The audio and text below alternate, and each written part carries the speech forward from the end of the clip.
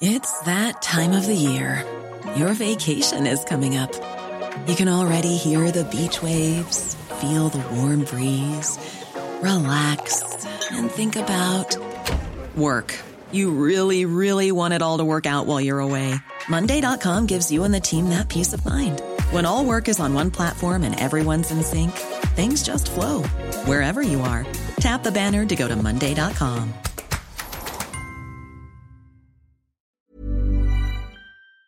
This is the Times morning briefing on Thursday, the 4th of February. A UK trial has been launched to see if mixing different COVID vaccines works as well as using the same one for both doses. 800 people are being asked to come forward and take part in it. If it proves successful, this would give more flexibility with vaccine rollout and help deal with any potential disruption to supplies. Meanwhile, 135 teachers have signed an open letter demanding government prioritise school staff for the COVID vaccine so children can return to classes easier in March. They've stressed the emotional and social well-being of young people is of significant concern. Former Education Minister Damien Hinds has told Times Radio he can empathise. If you're a primary school, you have even 3 or 4 teachers off school because they're sick. I mean, that stops the school running. And so I do want to see teachers prioritised. But it is also important that we do go through the vulnerable groups first. And we know that by far the biggest predictors are about age and certain conditions. A US court has been told the woman accused of killing teenage motorcyclist Harry Dunn was working for a US intelligence agency at the time of the crash. The 19-year-old died when his motorbike collided with a car near RAF Croughton in Northamptonshire in 2019. Ansa Koulas, who was driving the car, returned to the US shortly after the accident, claiming diplomatic immunity. An extradition request was also blocked. Travel firms say they need next month's budget to offer them more tailored support.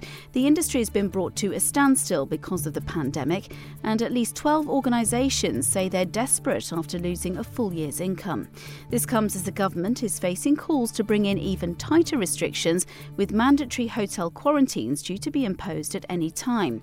Speaking to Times Radio last night, the Shadow Health Secretary Jonathan Ashworth hit out at Boris Johnson for not closing our borders sooner. Well, we're talking about quarantining people in hotels who come into the country, because remember, that's how the virus enters the country. It isn't blown over from the wind. It's by human beings bringing it over, and that's how we've seen some of these examples of the more infectious South African virus originally get into the country. So we were saying you quarantine everybody who comes over. The government have rejected that. More students are ditching arts degrees for science and medicine. According to a new UCAS survey, there's also been a rise in the popularity of artificial intelligence courses. But Labour MP Tracy Brabin, herself a former actress, has told us the arts are just as important. During lockdown, I mean, we'd have all gone mad, wouldn't we, without opportunities to watch things and see things and, culture in quarantine, and whether that's also stuff for your kids as well. Music, whether you're in the car, putting music on. It's so important that we value our creative sector. And Boris Johnson and his fiancée Carrie Simons have led a nationwide clap on the steps of Downing Street in memory of Captain Sir Tom Moore. People across the country took part in the tribute to the veteran at 6 yesterday evening, following his death on Tuesday at the age of 100.